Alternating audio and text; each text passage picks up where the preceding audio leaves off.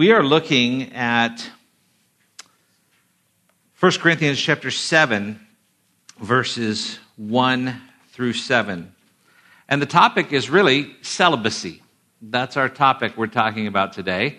Celibacy and how it relates to singleness and marriage. I like to begin with a question sometimes and open it up. So I guess we'll start off with a question. What is better, singleness or marriage? Anybody have any thoughts on that? No, Anita, you can't say singleness. No. Anybody besides my wife have an idea of what's better, singleness or marriage? Yes.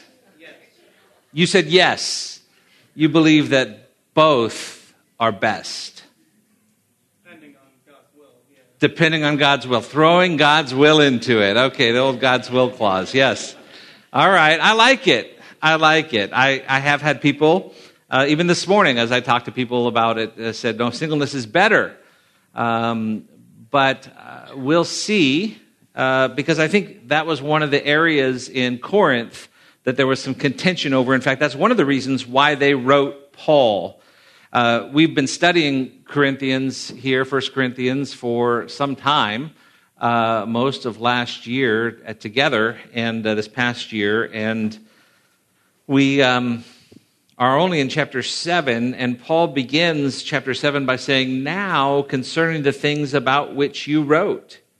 It is good for a man not to touch a woman, but because of immoralities, each man is to have his own wife, and each woman is to have her own husband.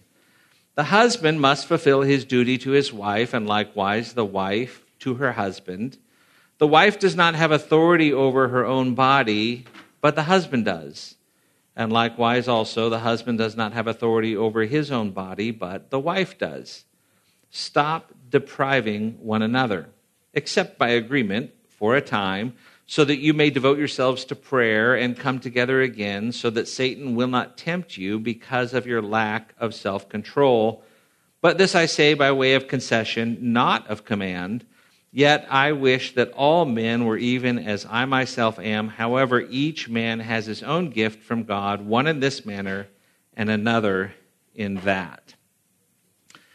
Over the years, there's been much said about being single. In Corinth, there were some, evidently, from this passage, who believed that if you really wanted to be spiritual, if you wanted to reach that next level of spirituality, singleness was to be prized, or celibacy was to be thought of as better, the most spiritual way to live. Even today, the Roman Catholic Church requires its priests, its monks, and its nuns to be celibate and to remain unmarried. In fact, according to the Council of Trent, the Roman Catholic Church holds that celibacy, or at least singleness, is a state that is superior to marriage. At the Council of Trent, the Catholic Church pronounced an anathema, that is a curse, against anyone who teaches that the married state is preferable to that of virginity or celibacy. So the Catholic Church curses that if we say that marriage is preferable, and they view celibacy to be preferable, although it's interesting, in the Catholic dogma, they have 7 sacraments, and one of them is celibacy and another is marriage. So nobody can complete all 7 sacraments. But, there are other cultures. I know that when I was teaching in Africa, when I was teaching at the undergraduate level, there were some of our students at the Bible college there who wanted to go on to seminary, and some of them would not be accepted to certain seminaries unless they were married first. So they'd completed university, now they wanted to go study, become a pastor, and there are some seminaries that would not accept you if you were not yet married because they viewed that every pastor should be married. And throughout the world, though people may not say it directly, I think many people imply that they think marriage is better than singleness.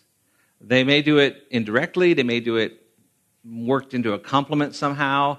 If you're single, and you've been single, say, past the age of, 25, you've heard some of these compliments.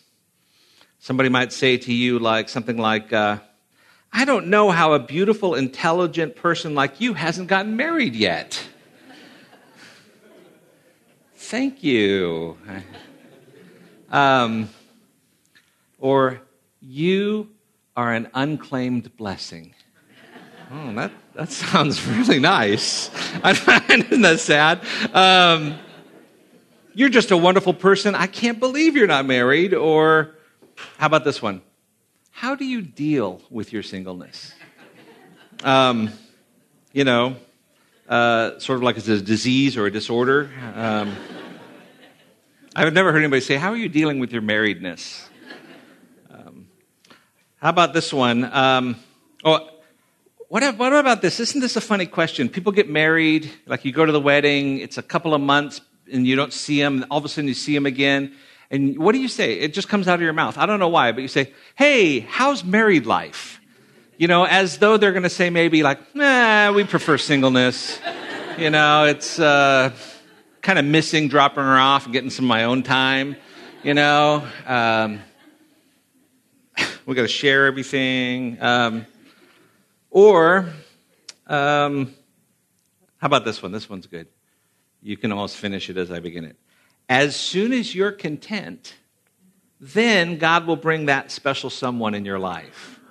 As though marriage is the prize for contentment. So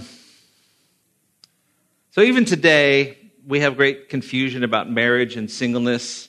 But in Corinth, it's evident that at least some Christians thought that singleness was better than marriage, almost the opposite of what's implied today in our culture, at least in the church. So Paul begins in verse 1, and he says, now concerning the things about which you wrote, it is good for a man not to touch a woman. And that is probably the slogan to which he's responding to. I think this whole chapter makes sense, at least down through verse 25 or so, 24, to see him responding to this slogan that was being said, it's good for a man not to touch a woman.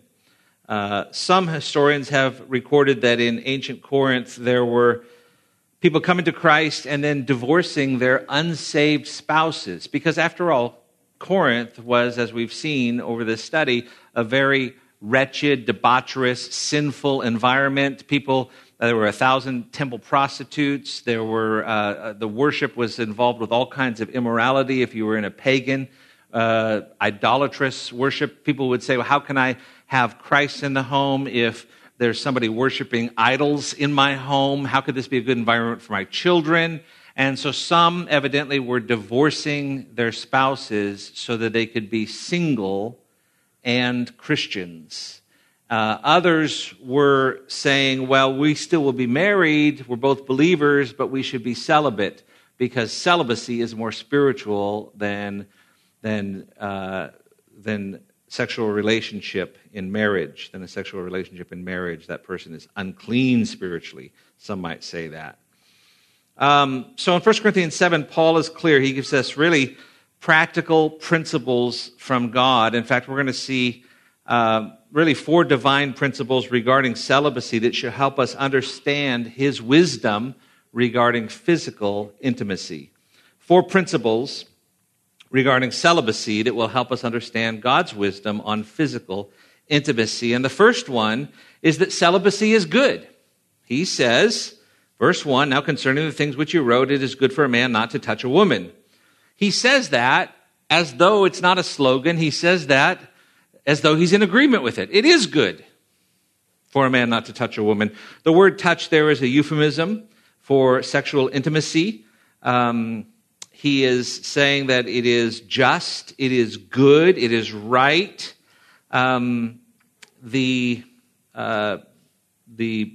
This phrase is not unique to here. We find the same phrase, a similar phrase in Hebrew in the Old Testament, Genesis 20, verse 6, Ruth 2:9, Proverbs 6:29, to talk about physical intimacy, sexual intercourse. The word touch, a euphemism for that. We also have 9 times in ancient Greek literature outside of the scripture where the same word is used, always referring to that. It doesn't mean marriage. It doesn't mean literally just to touch. Although, back when I was in high school, we had a counselor at our Christian school who told us that at any co-ed event, boys are supposed to be 10 Bibles away from any girl. So, of course, we're all buying thin line, carry pocket New Testaments. But it doesn't literally mean touch. It's just this idea of physical intimacy. It's good for a man to be celibate, to not have sexual relationship with a woman. So I guess the question comes up, if that's good, why did God say in Genesis 2:18, it's not good that man should be alone? We hear that. We hear that. Sometimes people say that as well. Oh, are you alone? It's not good. Not good. We can see it all over you. You shouldn't be alone. Not good for a man to be alone. Why does the Bible say that? And here Paul says it's good. This is not a rhetorical question. I'm waiting for a response.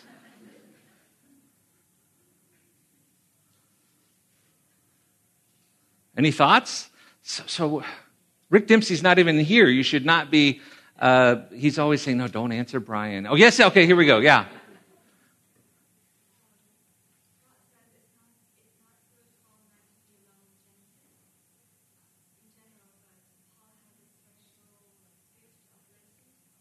Right. So Paul had a special gift. So did things change from the Old Testament to the New Testament?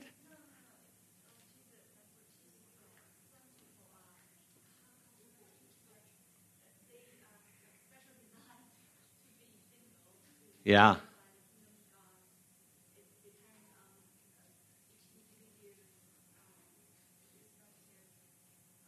Gifting or calling. That's an excellent answer. It's true. Each person has a different gift.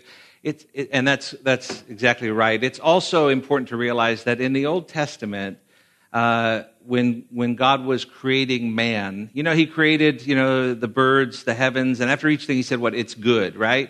He created man, he says, it's not good. It's not good for man to be alone, right? It's only after he created woman that he said, now my creation is complete. It's very good. So women can always say, it wasn't very good until we were here.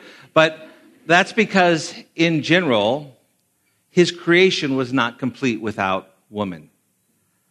God reflects his own character, his own nature, his own image in his creation. Male and female, he made them, and they didn't reflect his image until they were both created. And so God has a purpose for mankind, and it's not good for mankind to be alone. And it wasn't good for Adam, individual, as the only man on the planet to be alone. That doesn't mean that there's not a place for singleness. In fact, there were those who were called to be single even in the Old Testament. Adam was incomplete in the sense that God's creation was incomplete, but not every man is incomplete without a wife. It's important to recognize that. We have, from a creative perspective, we understand that creation was incomplete, but from an image perspective, we see that Eve helped complete that. And we have Scripture telling us that if Christ is your master, if you've repented of your sins and turned and trusted in him as your Lord and master, you are complete in him, whether you're married or not. Colossians 2:8 says, beware lest anyone cheat you through philosophy or empty deceit, according to the tradition of men, according to the basic principles of the world, and not according to Christ. For in him dwells the fullness of the Godhead bodily, and you are complete in him, who is the head of all principality and power. 2 Timothy 3:16, all Scripture is given by inspiration and profitable for doctrine, for reproof, for correction, for instruction in righteousness, that the man of God may be complete, thoroughly equipped for every good work. 2 Peter 1:3, his divine power has given us all things pertaining to life and godliness through the knowledge of him who called us by his glory and virtue. So if we say that somehow someone is shallow or incomplete because they're not married, we're having to also say that Elijah, Elisha, Dorcas, Lydia, Mary, Martha, Lazarus were incomplete. John the Baptist, of whom Jesus said there was no man greater, was single. Paul was wrong because He said in 1 Corinthians 7, it is good not to marry. So that would be wrong for him to say that if we say that that somehow man is incomplete without marriage. So it is just, it is good. The first principle that we look at in our passage is that celibacy is good, but it is not better or worse than marriage. We find a drawback to celibacy, though, in verse 2. This is our second principle. Celibacy is tempting. Celibacy is tempting. Verse 2, but because of immoralities, each man is to have his own wife, and each woman is to have her own husband. What Paul is saying in verse 2 is that because we are created with desires for sexual intimacy, and because societies like Corinth and our own promote promiscuity, those who are single will surely be tempted. And he said that one of the things, the results of that is you should get married. If you're someone who doesn't have the gift of singleness, you should get married. Marriage is a wonderful and God-ordained place for a lifelong commitment involving sexual intimacy. So therefore, as verse 9 says, it's better to marry than to burn with passion. So it's a good thing to keep in mind, though, that... Well, let me ask this question, because I think sometimes people come to this passage and this text, both verse 2 and verse 9, and I've had people come to me and ask this. If a young man and a young woman are burning with passion for each other, does that mean they should get married?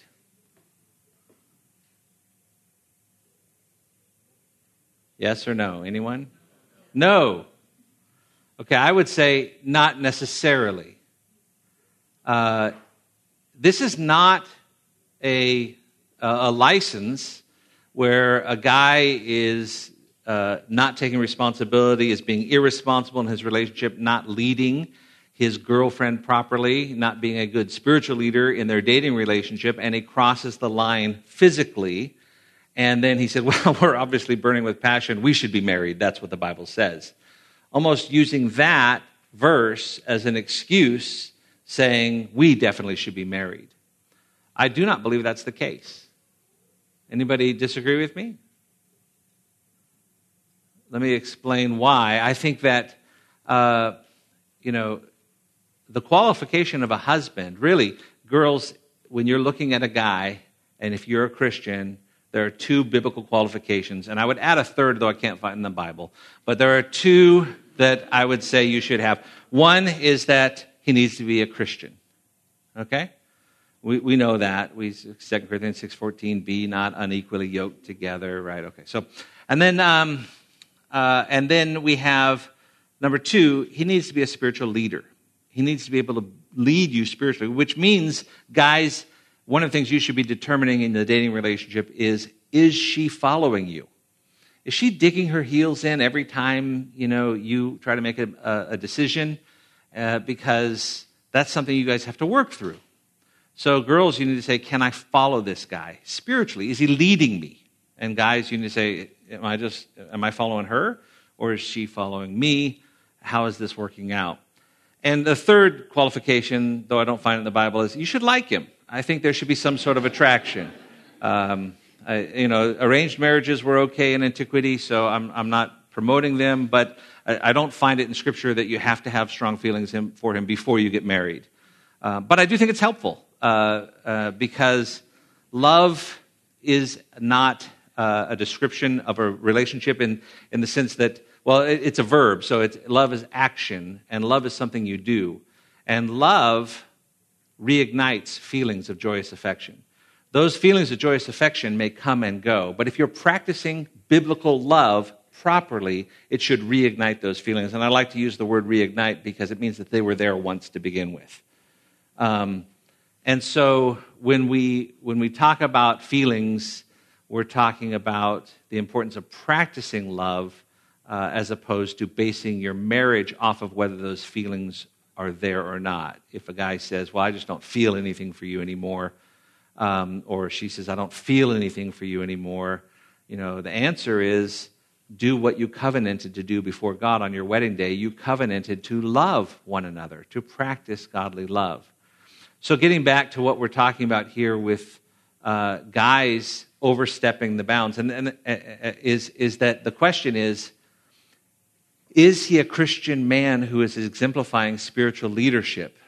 Because the fruit of the Spirit is love, joy, peace, patience, kindness, goodness, faithfulness, gentleness, and self-control. And if this guy doesn't have self-control, it's a good thing for the girl to say, I'm not sure if he is the guy for me to marry. If he's trying to manipulate me by saying, hey, we should be married because we're burning with passion, it's obviously I just lost my self-control. She should say, well, maybe the problem is you're not a man who has self-control. How do I know that you can lead me spiritually? And really, guys, when you're in a relationship, you are building trust from day one. And you're responsible to be the spiritual leader in that relationship. And if you prove to her early on that you cannot be trusted, you have a lot of work to do when you get married, because when you get married, there'll be situations where you're also going to have to exhibit self-control, because you're going to be working maybe in an office environment. There'll be some young secretary who's paying a lot of attention to you. Your wife senses that. You have no idea because you're a guy and you're clueless. And she says something to you, and you say, oh, don't worry, I know where to draw the line. She says, yeah, I remember. I know all about you and lines. You're not very good with lines. Every couple that comes to me for premarital counseling, one of the first questions I ask, and I get to know them, I ask their testimony, but I ask them, have you drawn a line? Have you talked about a line that you don't want to pass when it comes to physical intimacy until you're married, before marriage? Have you talked about that line? And most couples say, yeah, we've talked about it. Some say, oh, no, we never talked about it. That's an issue. But have you talked about it? Yes. And then I say, have you crossed that line? Because if they've crossed the line, then we need to go back and talk about trust, and how do we rebuild trust, and how do we get this relationship on the right track, headed for a godly marriage. So, another question that I ask, and we'll just talk about this as well since we're kind of on the subject, is when couples come to me for premarital, and I'm kind of letting the cat out of the bag here, so don't send this link to anybody who comes to me for premarital. But one of the first questions I ask him is, why do you guys want to get married? And you'd be surprised how many couples don't have an answer for that. Other than because we like each other, and that's cute, but we already talked about that's not really a biblical, why? And then I walk them through an outline that Wayne Mack put together in his book, Preparing for Marriage God's Way. And he has 5 reasons to get married. He says one of them is companionship. He bases that off of 1 Peter 3, verse 7, and 1 Corinthians 9, verse 5. He says children is another reason to get married. Psalm 127, verses 4 and 5. There are a number of verses that talk about children and marriage. But though not every couple will be blessed with children, if you're not ready for children, you're not ready for marriage. Because procreation is part of God's design as you form a new family unit. And so if a couple says, well, we want to get married, but we're in no way ready for children, well, sometimes we have people here. I'm sure I could get a hand. I won't ask you to raise your hands, but we have couples here who 9 months after they got married, it's a baby, So there's no laughing, no elbows. Sorry. All right. So, companionship, children, also instruction in evangelism, Ephesians 5, verses 22 through 32. When you're married for a number of years, people should ask you, why does your marriage work? And you should be able to say, because we didn't come up with our own pattern for it. We didn't come up with our own rules for it. We followed the template laid down for us. And the template, the example, is Christ's love for the church. And basically, he endeavors to love me as Christ loves the church, sacrificially, wholeheartedly. And I endure to submit to him. I endeavor. Sorry, did I say endure? I endeavor to submit to him as the church should follow Christ, as Christ is the head of the church. And so we have companionship, children, instruction and evangelism, also the formation of a new family unit, Genesis 2:24, we have that passage about leaving, cleaving, and weaving, becoming one flesh. It's really an amazing thing that God has designed a society that should have the building blocks of families, and how a new family unit is formed when a man leaves his father and mother and becomes united to his wife, and they become a family. Even before they have children, they're a family, and that's a new family unit. And it's amazing how society today is trying to break down that building block of those family units. And then finally, to teach servant attitudes would be another one that Wayne Mack has in his book, Genesis 2:18, Ephesians 5, Philippians 2:3 and 5. This idea that we are to serve one another. It's a funny thing when people get married, because you have two sinners who can't get away from each other now. And so they see each other more, and so they're going to see more sin. And so it's an opportunity not only for more sanctification, but for more service to one another, loving one another with that servant attitude. But Paul gives yet another reason for marriage here in 1 Corinthians 7, verse 2, and that's really to protect the individual from sexual immorality. Marriage is really, part of marriage is to protect, he realizes he's created most people. It's interesting, I was reading this week, Martin Luther has quite a bit to say on this passage. Martin Luther, who started the Reformation, Martin Luther, who was the former Catholic monk, who after he broke away from the Catholic Church married a former Catholic nun, has a lot to say about celibacy and remarriage. And one of the comments he made is that for every one person who has the gift of celibacy, there are 100,000 other people who should be married. Now, he doesn't get that from Scripture. That's not an exact ratio, but you can tell from his comment that he believes firmly that the gift of celibacy is a rare gift. Also, I think to clarify some of this, it's important in these verses that we do some definition of terms. And so I do want to define celibacy and chastity. So I want to get an idea of those two words, celibacy and chastity, because depending on who you're reading, sometimes they have different definitions for that. I'm going to give you the Roman Catholic definitions first, and then I'll give you the Protestant definitions. In his book by Lorraine Bottner, titled Roman Catholicism, he noted that it really wasn't until 1,000 years after Christ that the Roman Church generally enforced celibacy for clergy. And he distinguishes these terms, celibacy and chastity. Celibacy, according to the Roman Catholic Church, is refraining from marriage. That's the full definition. Chastity is abstaining from sexual relations. Now, those are faulty definitions. And here's why. Because according to the canon law of the Roman Catholic Church, this is what Bottner writes in his book, a direct quote. He says, according to canon law, the vow of celibacy is broken if a priest marries, but not if he engages in sexual relations. Pardon for sexual relations can be had easily at any time by confession to any fellow priest. But absolution for any priest who marries can only be obtained by the Pope, with accompanying severe penalties. And to obtain such a pardon, it is required that he forsake his wife. Does that make any sense at all? That if you are involved in sexual promiscuity as a priest, any other priest can forgive you. But if you marry someone, only the Pope can forgive you. So I think the better definitions, the biblical definitions would be like this. Celibacy is refraining from marriage and sexual relations. Celibacy is refraining from marriage and sexual relations.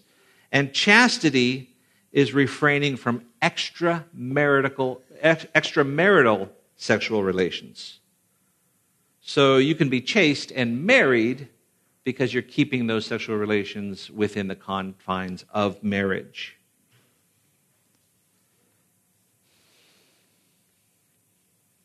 And so all of this just underscores the fact that the single life has temptations. Celibacy has temptations. And this leads us up to our third divine principle regarding celibacy, and that is that celibacy is wrong for married people. Married people shouldn't try to live as though they are celibate. Verses 3 through 5. The husband must fulfill his duty to his wife, and likewise also the wife to her husband. The wife does not have authority over her own body, but the husband does, and likewise the husband does not have authority over his own body, but the wife does. Stop depriving one another, except by agreement for a time, so that you may devote yourselves to prayer and come together so that Satan will not tempt you because of your lack of self-control. We have 3 verses. We have 3 examples where the husband is mentioned, the wife is mentioned. The husband is mentioned, the wife is mentioned, the husband is mentioned, the wife is mentioned. We have Paul coming right out and say in verse 3 that a husband should render unto his wife the affection that is due her, and likewise the wife to her husband. So physical intimacy in marriage is part of your responsibility, your duty. Not that it should be an irksome task. I've got to do my duty. Some have said that sexual relations are really only for having children, but this passage seems to imply otherwise. And while the Bible never degrades the beauty of marriage relationship, it does speak of responsibility in the relationship. The emphasis here is not, you owe me. The emphasis is, I owe you. There are some marriages where one partner virtually ignores the other partner when it has anything to do with romance. For those who are being ignored, it's a time to exercise patience, love, patient endurance, and love. And when the opportunity arises, there should be a loving confrontation. I'm not saying that you just open up 1 Corinthians 7, leave it on your spouse's pillow. I'm talking about genuinely coming and talking to them in love. And if that is not effective, involving counsel from someone else. Because the Christian life really is something that involves a community. But for those who are ignoring your spouse, note that in verse 4, it speaks about authority. Verse 5. It says, verse 5, the wife does not have authority over her own body, but the husband does. And likewise, verse 4 is right? Yeah. And also, likewise also, the husband does not have authority over his own body, but the wife does. I remember the first time that we left our kids home alone on purpose. There was there's something that happens when your kids are actually old enough to look after themselves. It's kind of like, for us, it happened when our neighbor who has 5 kids asked our oldest to look after her 5 kids as a babysitter. And we thought, well, if she could look after their 5 kids, we only have 3 others. Seems like people think she's responsible. And so the first time that we said, okay, we're going to try this. We're going to go out, just the 2 of us, and we're going to leave them home. And we said, okay, Amy's in charge. Our oldest is in charge. And okay, so then we left. We found out that one of our kids did not really respect that authority. We came home, there was trouble, there was conflict, and apparently one of the younger kids said, "You're not the boss of me."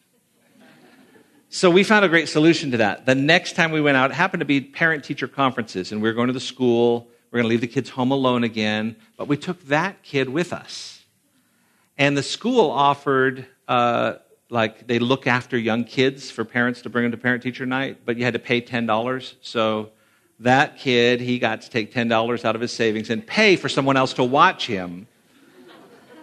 And on the way, and we went to the parent-teacher conferences, and then we got him from the little room where he was being watched, and we were in the car. We said, "How was it?" He goes, "I was by far the oldest kid in there."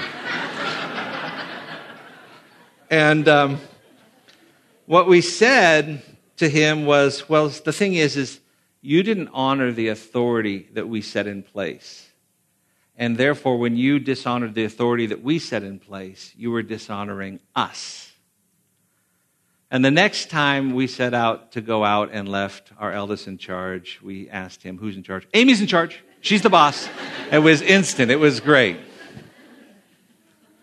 My point is this. If you're depriving your spouse of physical intimacy, you are not honoring God, because he has set the authority over you, over your body, as your spouse. And you are rejecting his authority, therefore you're rejecting him. So it is sin. Married people should not bargain with affection. You should never say anything like, you'd better be nice to me, or else, you're going to be sleeping next to an icicle tonight. So when a man marries a woman, he's saying to her, all that I have is yours, and I will withhold nothing from you. And though these words were really from Ruth to her mother-in-law, I think that the spirit of just partnership is so sweet when she says, entreat me not to leave you or turn back from following after you. For wherever you go, I will go. Wherever you lodge, I will lodge. Your people shall be my people, and your God, my God. Where you die, I will die, and there I will be buried. The Lord do so to me, and more also, if anything but death parts you and me. Those are the kind of commitments that we think about when we think about marriage. There are other principles to keep in mind here. But notice in verse 6, Paul says, stop depriving one another. The way that that's actually worded implies that some in the church were actually depriving one another. In fact, what's interesting is that this same word back in chapter 6, verses 7 and 8, when talking about lawsuits, is used, and it's defined as stop defrauding one another. You shall not defraud your brother. The same word here, which is used as depriving, but it's actually has this idea of really defrauding. Never defraud. But he doesn't say never defraud. He says stop doing it. And he gives some concessions here. He says, except for a time so that you may devote yourselves to prayer and come together again, and also so that Satan will not tempt you because of your lack of self-control. When we think about that taking time apart, there were sometimes in Scripture, actually in the Old Testament, where for example, Joel chapter 2, there was a time where the need for forgiveness was so great that even brides and grooms were asked to postpone their honeymoons in order to join the nation in mourning and repentance. Now, therefore, says the Lord, turn to me with all your heart, with fasting and weeping, with mourning. So rend your heart and not your garments. Return to the Lord your God, for he is gracious and merciful, slow to anger, and of great kindness, and he relents from doing harm. Gather the people, sanctify the congregation, assemble the elders, gather the children and nursing babes. Let the bridegroom go out from his chamber and the bride from her dressing room. Also in Exodus 19, there's a time where God's people were instructed to abstain from sexual relations for a period of 3 days because it was a time of preparation before God appeared as a pillar of smoke and a pillar of fire. But the point here is that I think it's it's abstaining temporarily, and it seems to be, at least in the Old Testament, when there were major issues going on, major issues among the family, major issues among the people, issues of great distress. It would be natural to abstain and devote yourselves to prayer at times like that, but of course, only for a time. Final divine principle regarding singleness, and that is that singleness is a gift, verses 6 and 7. He says in verse 6, but this I say by way of concession, not of command. Let me just stop there. There's some disagreement about which is the concession here. Is he saying the concession is stop depriving one another, verse 5, or is he talking about that you should be married, that marriage is something that is good? And I think the general idea of marriage being good, he's not commanding them all to be married, and he's making that point. And it would be easy to misunderstand him because there are 4 different commands or imperatives in verses 3 through 5. Or actually, back to verse 2. Verse 2, it's an imperative. Each man is to have his own wife, and each woman is to have her own husband. Actually, it's a continuous idea, is to be having. And the idea there is not that you should get married. Actually, in verse 2, the idea is that you should be having sexual relations with your husband. Verse 3, the husband must fulfill his duty to his wife. It's must. It's command. Verse 5, stop depriving one another. So he's using a lot of imperatives, a lot of commands. And he wants to make clear that he's not just saying everybody should be married. And he makes that more clear in verses 8 and 9. But he's saying this is a concession. Probably not the best word to use there as a translation. The word literally means to think the same as someone, or to have the common mind or common awareness. So he's making them aware of all this. Marriage is a great blessing. It was instituted by God. It is the norm for male-female relationships. But it's not required. Not required for believers or anyone else. One commentator summed up Paul's teaching this way. He says, if you're single, that is good. And if you're married or get married, stay married and retain normal marital relationships, for that is of God. Spirituality is not determined by marital status. So Paul has come together. He's taken this passage. He's tried to clarify really from an error that was going on in the church where celibacy was being prized. Getting back to the question for those who are single, why are you single? The answer is because God is perfect, God is holy, and God is good.